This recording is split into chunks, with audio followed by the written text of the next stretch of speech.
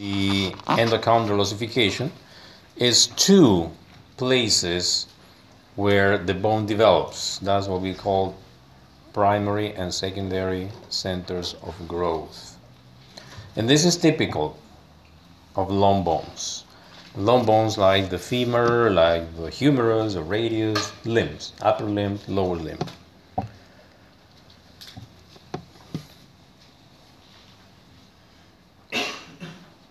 Everything starts from a cartilage model.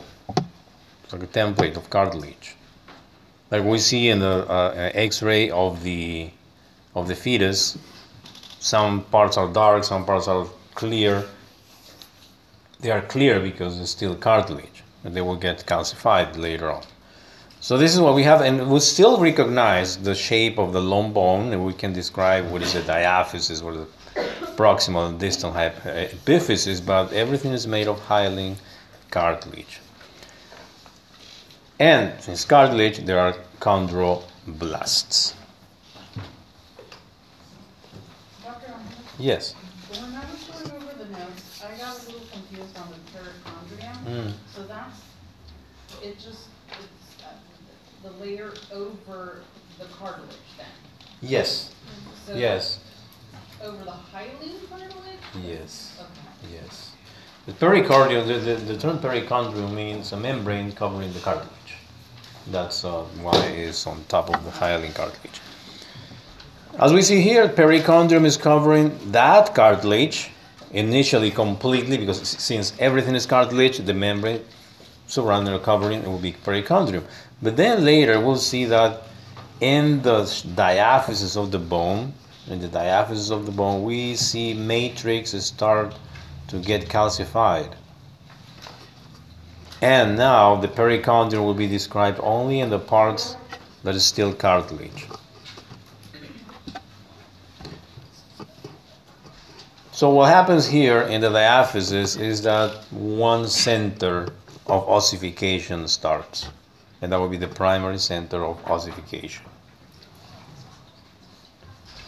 As we see here, primary ossification center happens in the diaphysis.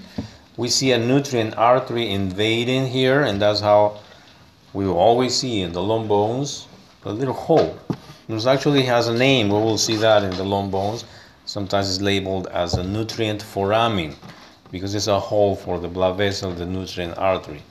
And the nutrient artery invades that and gets and reaches the primary ossification center. If you see carefully here, you notice that those circles, those are chondrocytes, because everything that is blue is still cartilage. So those chondrocytes start growing, dividing, and start looking like piles of coins, one on top of the other, starts growing in length. So the bone starts growing in length. But at the same time, in this area, it looks purple. Purple because it starts getting calcified. And when it's completely calcified, we see like yellow. So it's a process. The cartilage cells, the chondrocytes, starts growing, make the bone grow in length, and then little by little they get calcified and forming the final bone. Yes. So why is the spongy bone on the inside of the chondrocytes? Spongy bone is one of the transition. It's like a transition stage in this case of compact bone, because what happens is in the primary ossification center, in the very center of it, there will be a spongy bone initially. Then it gets completely reabsorbed, and you see just a cavity occupied by fat. It's just a temporary moment of a spongy bone.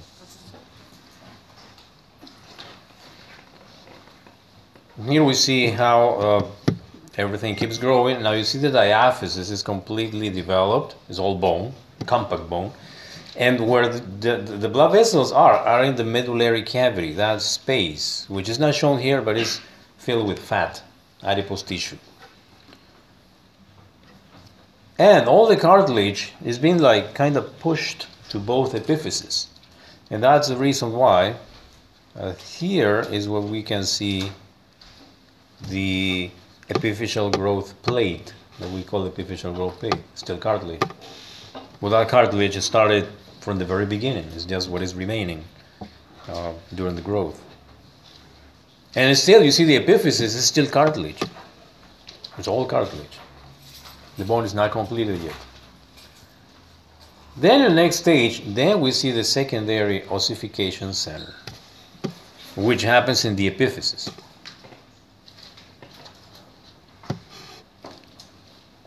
These chondrocytes start getting to calcify the matrix, and little by little you will see the formation of the growth plate like this. So it will be the cartilage in between the primary and secondary ossification center. Uncalcified extracellular matrix, still cartilage, what we call the epiphyseal growth plate. More advanced stage, now we can see the epiphyseal plate better. And articular cartilage, it is covering the epiphysis. We said that cartilage is actually part of the initial model. It's not cartilage that appeared all of a sudden covering the epiphysis like a lid or covering. It is the original cartilage that is the model of the long bone. Questions to this point? Yeah. So is the pericardium similar to the periosteum? The perichondrium? Perichondrium? Yeah, it is. The only difference is that one of them is covering the bone and the other is covering the cartilage. Yeah, both are membranes of connective tissue. And all the steps are summarized right here.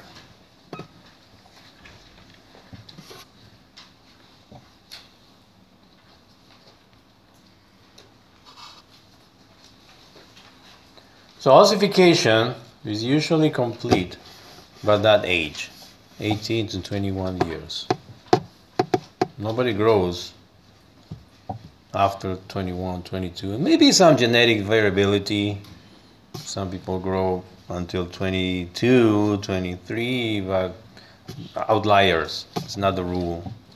And some people they grow until stop growing at 18 and no more than that. It depends. It's a range. There's always outliers, like in statistics or groups of people. And nobody can grow at 25, 26. You don't grow anymore. If someone tells you that they make you grow with doing exercises or something like that, they're lying. They're not making you grow. No one can make you grow. What they can make you do is to correct your posture. And then you grow. Usually like this, but if I do this and straighten my back and I just grew 1 inch. That's what they do. I mean, they will make you grow. They promise you with exercise. Well, they correct your posture, actually. Well, that's what they do. But there's no more growth. The bones will not get longer.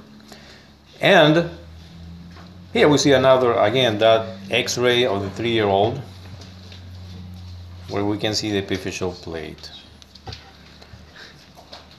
This is something we see sometimes when sometimes parents bring their kid very worried because the kid is not growing. I mean, it's short, and everybody makes fun of them at school and say there's something wrong. We can make some vitamins and some things to make this kid grow, and it's short. And see, well, first thing we do is take an X-ray to the hands or to the knees. I'll show the hands. And see if there's still epiphyseal growth plate. If there's still epiphyseal growth plate, that kid still has to grow. There is something wrong. Perhaps some hormonal problem, some nutritional problem perhaps, but the kid's still growing. But if we see no more epiphyseal plate, then bad news, not growing anymore. That's it. Got short, nothing to do. Why? Well, that's the second thing. There are sometimes injuries to the epiphyseal plates, like medications, some drugs, prescription drugs that are given for specific reasons, they may have as a secondary effect the early closure of the epiphyseal plate. So those medications are not supposed to be given to kids, and because they can stop growth. They just stay short because the epiphyseal plate is calcified and no more growth.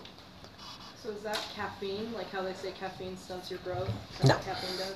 No. There are some type of antibiotics, for instance, that have to be given only to adults. You cannot give it to kids. Sometimes that's one of the reasons we always tell people that don't, before taking the medication, they have to be prescribed, or sometimes they say, oh, this pill is good for me, it worked for me, maybe it works for your kid. And give it to the kid, and the kid is not growing anymore. So, which of these is an adult, and which one is a young person? Can you tell? B is an adult. B is the adult. Easy. You don't see the epiphyseal plate. The epiphyseal plate. You don't see it anymore. That person is not growing anymore. So that's how you can tell the age. Not exactly the age, but approximately tell. Yeah. What would happen if someone who's still growing broke their bones along the epiphyseal growth? Would that affect anything?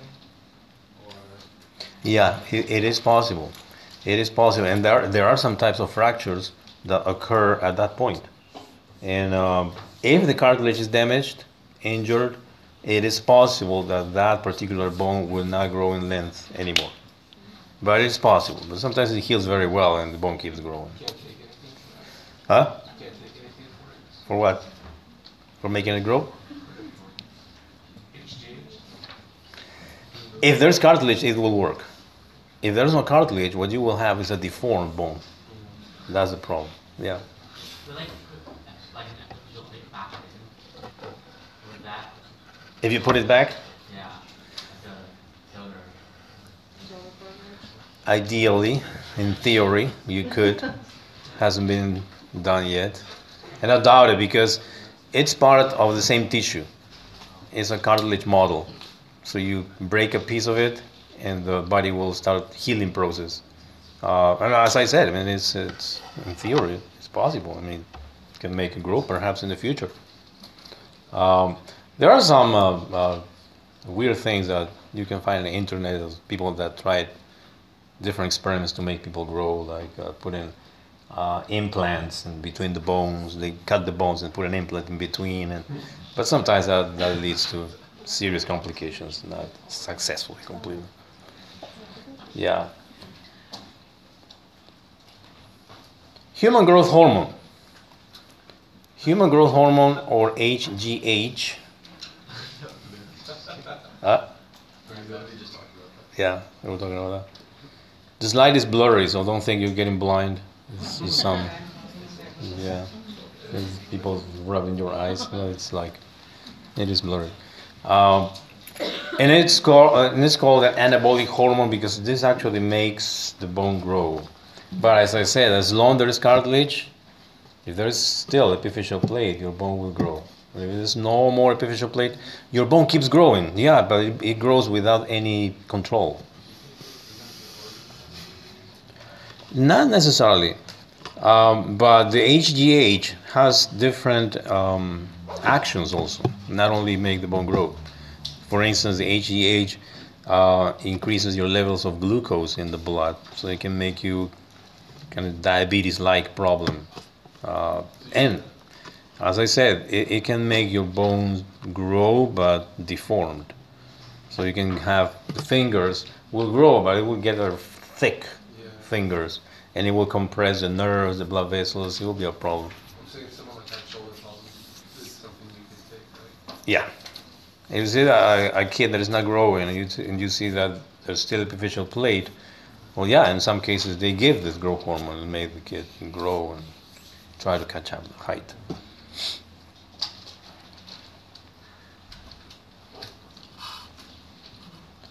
So remodeling, we talked about remodeling last time, and it's a process by which the bone, it is continuously being replaced and reshaped under the action of both of these cells, osteoclasts and osteoblasts.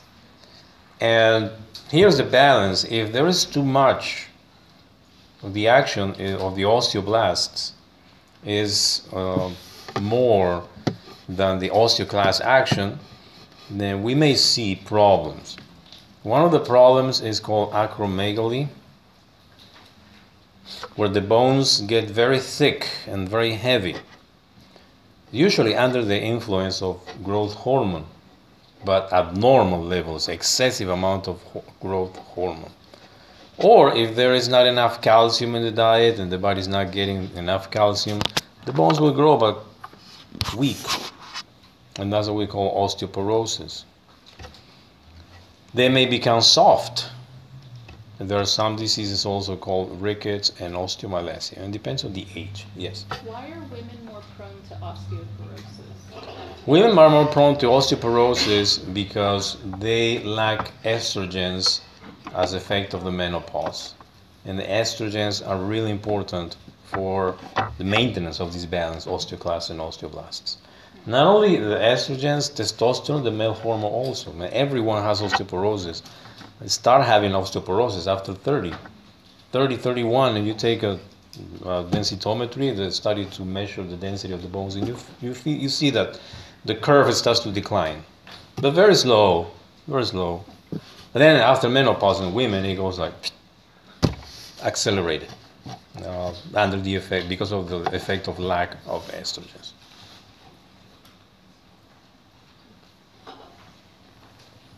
Now the normal bone formation and metabolism, deposits of calcium and everything depends, of course, many factors. One of them is the amount of calcium.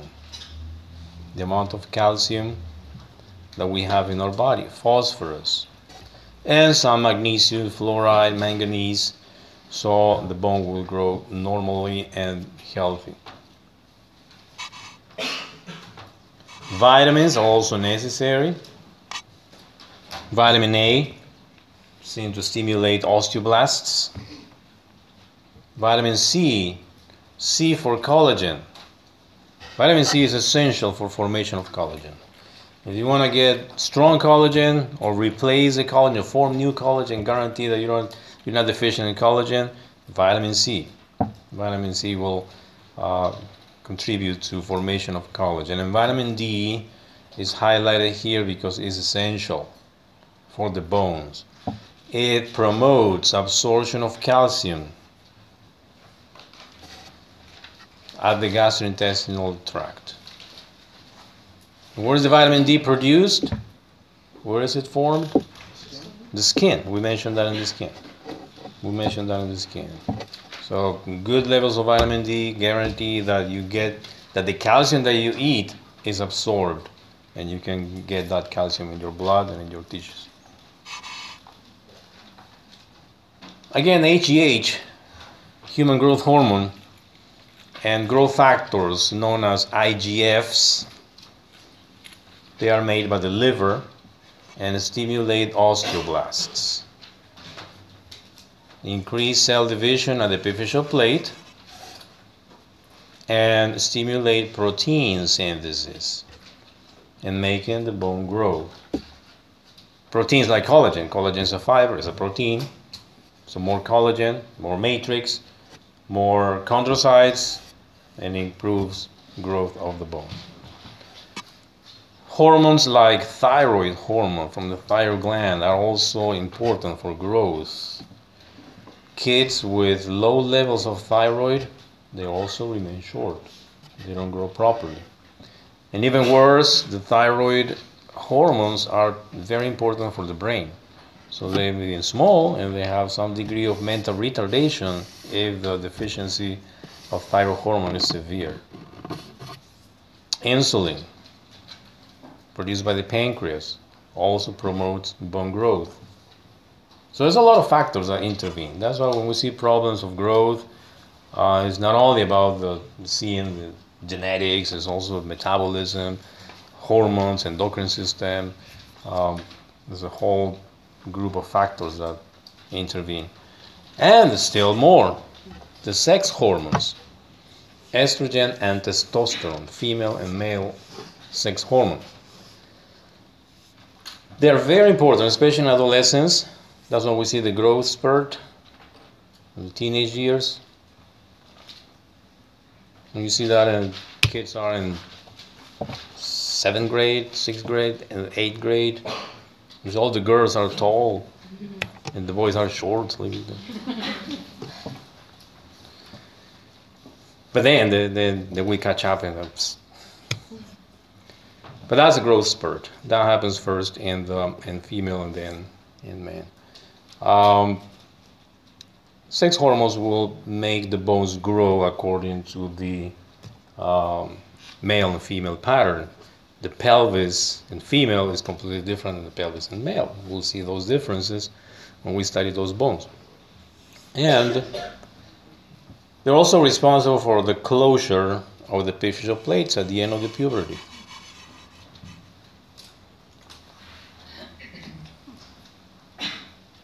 That growth spurt is represented here.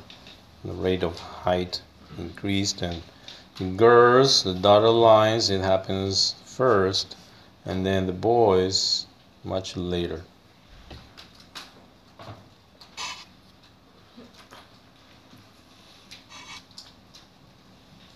Calcium is very important, we said. So the calcium levels in the blood must be maintained. And how they are maintained? Well, we eat calcium in our diets, but not only that, there are hormones specific for regulation of calcium levels. And these hormones are two: PTH, that stands for parathyroid hormone, and calcitonin. How they work, we see them in this graph. Calcitonin is produced and released by the thyroid gland. If the calcium levels in the blood are too high, then the calcitonin is released to the blood, and increase the calcium deposits in the bones. This is very logical. There's a lot of calcium in the blood. We have to get rid of that calcium. How to get rid of that calcium? They put it in the bone. Increase deposit in the bones. It's too much. We don't have to take more. Decrease calcium uptake in the intestines. And decrease reabsorption. We're not reabsorbing, so we start losing calcium in the urine because there's too much in the blood. Now, if that calcium levels goes too low, then you get here. That is the stimulus for parathyroid hormone, parathyroid gland that produces and releases PTH. Since the levels are low now, we need to increase the levels. We need to get calcium. Where do we get calcium from? From the bones. We have a lot of calcium there. So we increase calcium release from the bones. And what cell is going to work here to release calcium from the bones? Osteoclasts. So we can say that the PTH stimulates the action of the osteoclasts. The osteoclasts are releasing calcium from the bones. Second action is increased calcium uptake. It's not enough in the blood. We need more. So we need to get more in the intestines. From the diet, we start increase the reabsorption of the absorption. And in the kidney, we increase the reabsorption. We need to recover all that calcium that has been lost in the urine. So to increase the levels and make them normal. And that's how we achieve homeostasis. And these two hormones are working all the time. These two loops linked to maintain the level of calcium. But if you don't have enough calcium in the diet, then you create a problem here. And even though both hormones are working, trying to balance this out, the levels will be low, and the calcium, the bones will have the consequences, will suffer the consequences.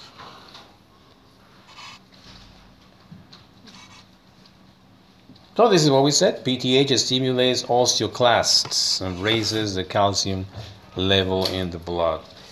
Calcitonin stimulates osteoblasts. And vitamin D is essential for absorption of calcium and phosphates from the digestive system.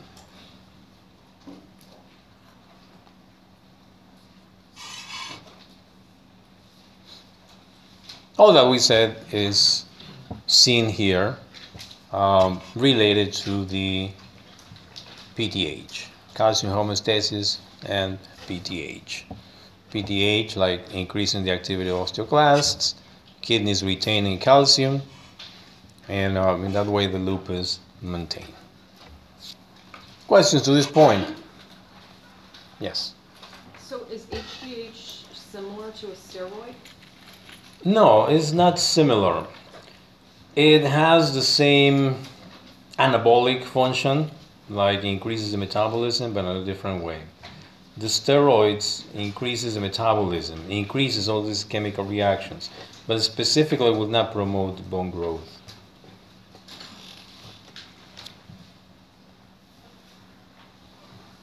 Now let's take a look at some fractures. A fracture is breaking the bone. It's a very common thing. And the bone, as we said, bones are living tissues, so they will heal. They heal very well. When we break a bone, it may happen in a different way, following different mechanisms, and according to that is that we can classify them. Fractures may be partial or complete, depending if the fracture is all the way through the bone. There may be closed or open, also known simple and compound.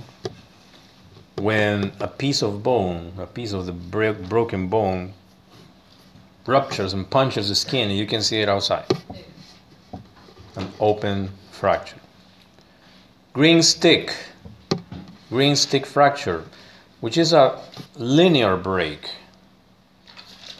in the bone cortex.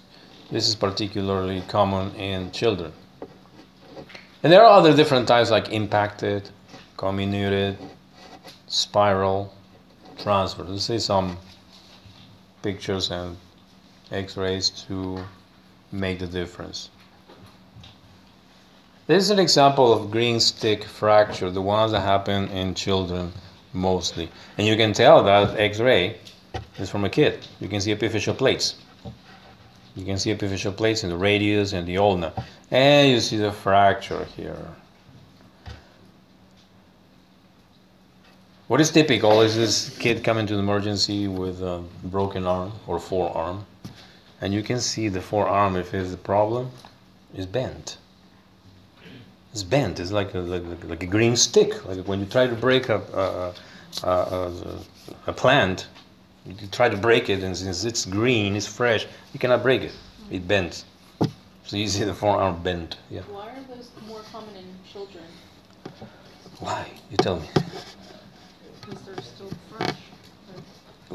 What's in there still? Still cartilage. There's still cartilage. That's why. Yeah. It's not completely calcified. It's still growing. So that bone matrix is not completely calcified yet. It is calcified as bone, but it's still soft. Yeah, exactly. So it breaks, as you see here, but it doesn't break all the way through. It bends. And of course, as you can imagine, this is much easier to heal with kids. It's very quick to heal tissues, fractures, wounds, everything.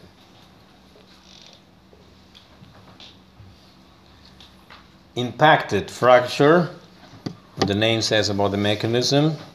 You see the humerus here. It's broken halfway, but in this X-ray you see the fracture closer to the distal epiphysis. That's how we start using the terms. In the very first chapter we studied the proximal, distal, superior, inferior. Okay. And now it's useful to describe it. There's a fracture in the humerus. Where in the fracture? Diaphysis or epiphysis? Epiphysis. What epiphysis? There are two, distal or proximal. That's distal. We're close to the shoulder. So there's a fracture in the proximal epiphysis of the humerus. Impacted. Why impacted? This is an example like people that jumps from the roof or the second floor, and they land on the hands like this and impact all the weight of the body, all the forces in one bone, and it breaks, sometimes in different pieces.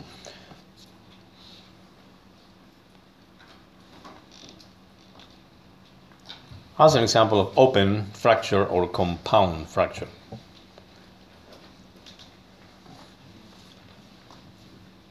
Maybe one piece of the bone, sometimes both ends of the bone, or both pieces, they can show on the skin. It depends on the mechanism. It's common in accidents and car accidents, motorcycle accidents, where the forces are really high and they break the fractures and the skin is broken sometimes. And these are other types, like oblique fracture, where the line is not transverse, it's oblique. Comminuted fracture. Comminuted stands for many pieces. For many pieces. So you see the bone broken here, in many pieces. This is typical of gunshots. When the bullet goes through the bone, it shatters the bone. Many pieces. It usually requires surgery to bring all the pieces together, put some plates or screws, and reshape the bone sometimes. Spiral, it goes around. That depends on, again, the mechanism.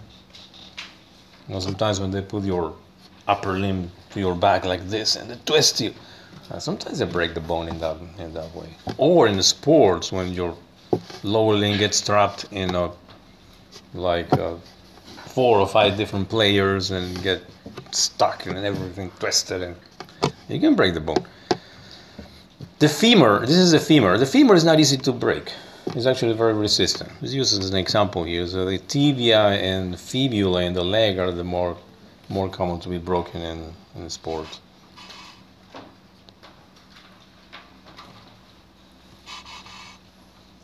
And there are other types of fractures following different classification. This is called pathologic fracture, or pathological fracture. This is a fracture that is not usual. It doesn't happen in people unless they have some severe chronic disease like cancer or osteoporosis. It's a pathological fracture. Like people break their femurs, especially elderly, and they just bump to the chair and stumble and they fall at home, they break the femur. But you do the same, and you don't break your femur, but they have osteoporosis, and that those little traumas, they can break the bone, and that's called pathological fracture. Stress fracture, repeated activities like running. Sometimes it depends on the type of force that is applied. That usually happens in sports.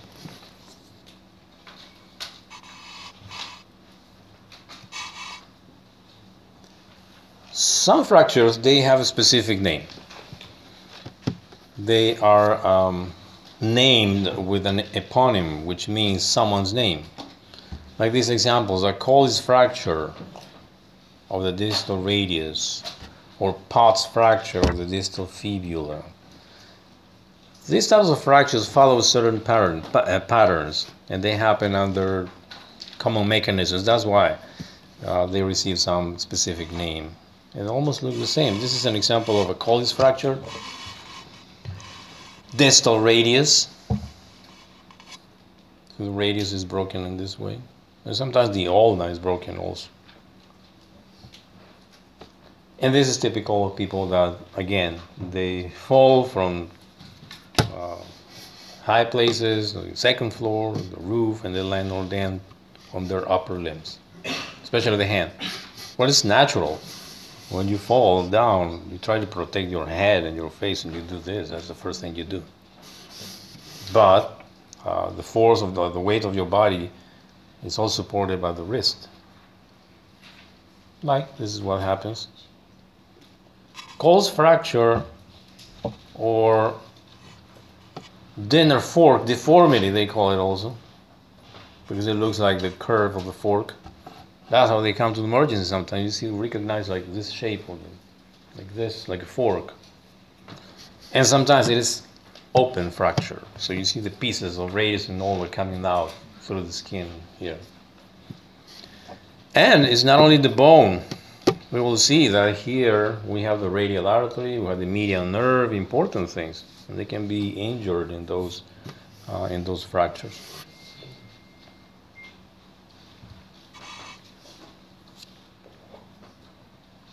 That's a picture of how it looks, the fork deformity like this.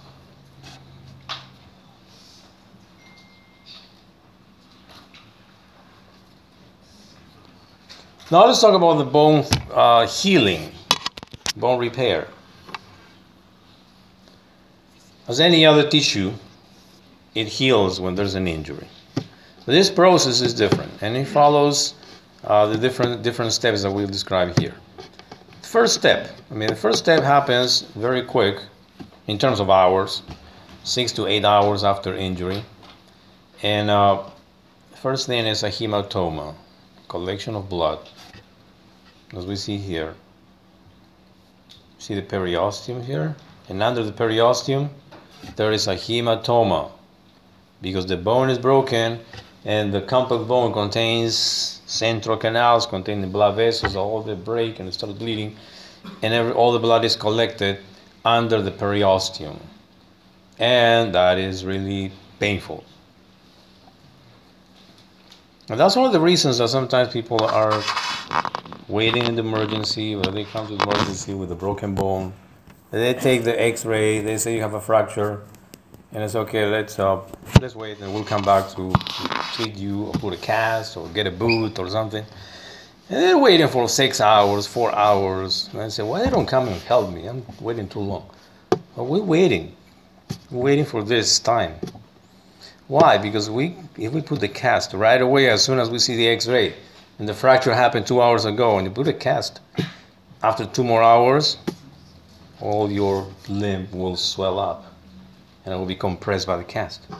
So the more we wait, especially this time, it depends on part of the body, then it will be much less risky to put a cast and to prevent compressions of the blood vessels and nerves usually. So after this time, where the hematoma is formed under the periosteum, we wait that time and we apply a cast, for instance, mobilization, so the healing process will continue. And the second and third step is formation of a callus. Formation of a callus. What is a callus? Exactly that place where the hematoma was, the connective tissue is stimulated to form more fibroblasts. So more fibroblasts divide and start producing new matrix. And that new matrix is cartilage, because the bone has to be formed on a template of cartilage. And so the fibroblasts will start dividing and will start depositing collagen fiber and then bone. But first, it turns into a fibrocartilage, and that's what we call fibrocartilaginous callus first. That's the second step in the process. How long it takes? Well, a few weeks usually. The regular average time that a cast is kept around the bone that is broken is 8 weeks, 6 to 8 weeks. Again, thinking about this time. Sometimes people are so impatient and they say, oh, I'm 2 weeks with this cast and I think I can move my limb. It's fine. It doesn't hurt anymore. I say, remove my cast, I'm ready. No, you have to wait 4 more weeks. Well, 4 more weeks, I feel fine. I mean, I better take it myself. And they go, they do it actually.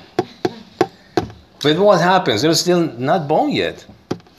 Yeah, the bone is healing, but it's still fibrocartilaginous callus. And that bone may break again easily. Sometimes it doesn't happen, lucky, it may happen. Or chronic pain may appear, and people may have chronic pain. They're going to have 5 years after, they start, it hurts, I don't know why. You remember when you remove your cast and didn't hear? I said, no, it's not that. But sometimes. But then what happens is the cartilaginous callus turns into bony callus. And this is what we see after approximately, it depends, although this is a callus, but it's still fibrocartilaginous callus. If you take a closer look here in the shape of the bone, it's like this. That's because of the callus. That's a good sign. That means it's healing properly. But if you see in the middle, here, there's still a clear area. So that means it's still cartilage. It's getting calcified, but it's still cartilage there. So the cast should not be removed yet. And the whole sequence is below day 1, day 4, day 7. 2 weeks you see the callus there. Here you see the fibrocartilaginous, the big one. It then gets better. And at 6 months, look, it's almost normal. The bone, you can't tell that there is a fracture, that there was a fracture there. That's remodeling. That is remodeling. So the osteoblasts and osteoclasts will reshape the bone and go back to the original shape, and original everything is good now and nothing happened.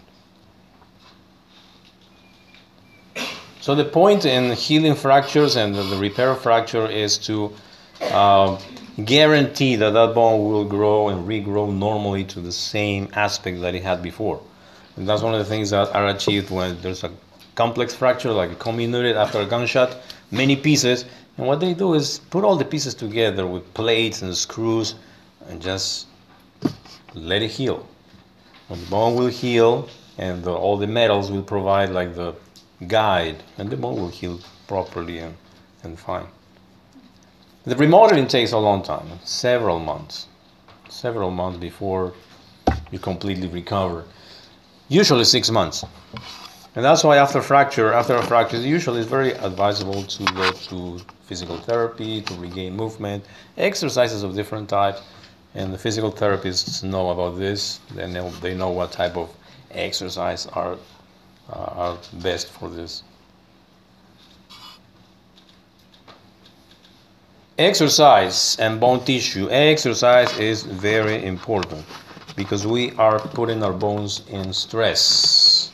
And under mechanical stress, the bone gets stronger. If we don't use the bones, they become weaker. You see people that are hospitalized for 6 months, 8 months, not moving from the bed.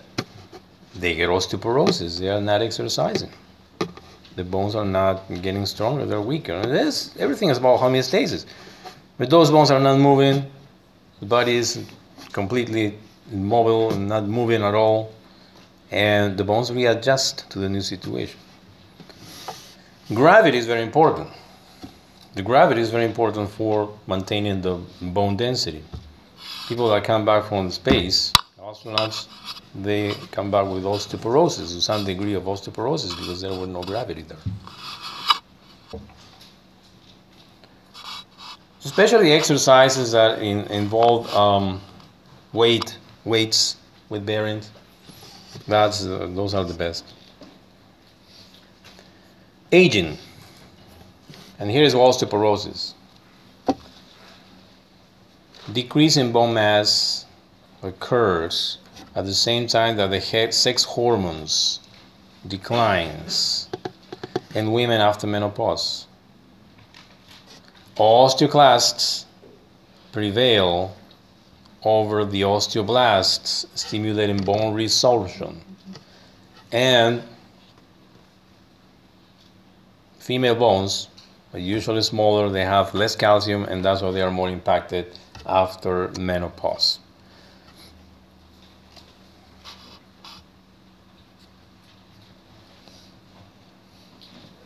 Loss of bone mass, calcium is lost from the bone, osteoporosis is the consequence. But not only bone, because as part of the aging process, collagen fibers, which are proteins and made by fibroblasts, by the effects of aging, they also decline in production. And so the bones become weak because they have less calcium, but also because the collagen fibers and the matrix is deficient in collagen and substance. and then make them very susceptible to fracture. And then if they fracture, the second thing is that it's hard for these bones to heal, and it takes usually a very long time. That's when someone with 90 years old that have a fracture of the femur, it takes a long time to heal. And sometimes it requires immobilization, complete immobilization, and that brings other complications like pneumonia, like skin infections, and it's very high risk mortality when someone breaks a bone at that age, because it takes a long time to heal, and they are not able to do exercise usually, not like a young person that can quickly start moving and exercising. It's completely different. And then wouldn't their bones be more brittle after the healing process if they were bedridden? Yeah, that's true.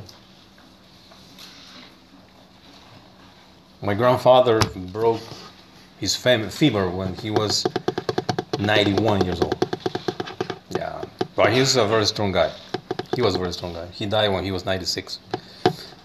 He broke his bone at 91 and recovered. Yeah, everyone was scared. No, he didn't want to do surgery because it's just too old, 91. It's too high risk. And they decided to do some surgery, and they fixed the bone, and he left the hospital, and he wanted to take the bus home. He's so stubborn and feel fine. No, that's genetics. That's genetics also. This is how it looks, osteoporosis. At the microscopic level, you can see how porous the bone is and weak. And that's the curve. That's the curve. You see, after 30, start falling down. And even more after menopause. Osteoporosis, Does everyone get that curve? yeah, some people more pronounced than others. Yeah, but everyone decreases in bone density after 30. Very, very small, very slow initially, and then it gets much quicker later on, after 55, 60 in female. It may also happen in male, because testosterone is also important. And testosterone declines with the age also, but not in the same degree as estrogens. And that's why people shrink. Apparently, shrink. What happens is that the vertebrae, the vertebral column, that are one on top of the other, like those coins, a pile of coins. But every vertebrae has a specific thickness. And that size, the vertebrae collapses under the weight of the body.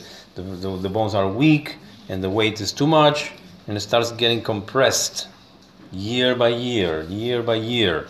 And you add that effect of 31 vertebrae, and this is what you have from 55 to 75. You see the belly? That's the reason of the belly sometimes. Sometimes you see a grandmother with a belly, you say, she didn't have a belly before, what happened? It's just a vertebral column. It's changing its curvature and changing the whole thing. Now the ribs are almost in contact with the pelvic bone here. And of course you see the whole the height, and it looks like they shrunk in the last 5 or 10 years. And it's a compression of the vertebral column. That's osteoporosis. Some people have this very bad because the vertebral column gets very curved. And you get like a hump here. And of course that comes with pain sometimes. And does that create pain in the hips when the ribs are rubbing against them? Yeah, in general, there's back pain, the muscles react, contracting, and yeah, it's all together. So arthritis, does it happen to everyone once you get past a certain age and everything? Osteoarthritis or osteoarthrosis happens usually after 60, 65, but it's not the same in everyone. Okay. Everyone gets a little bit, but some people get much worse than others. Yeah. Okay. So what time is it? Okay. I'll meet you 5:45 in the lab. I'll open the doors at 5:45. So be there. I have two questions for you. Yeah.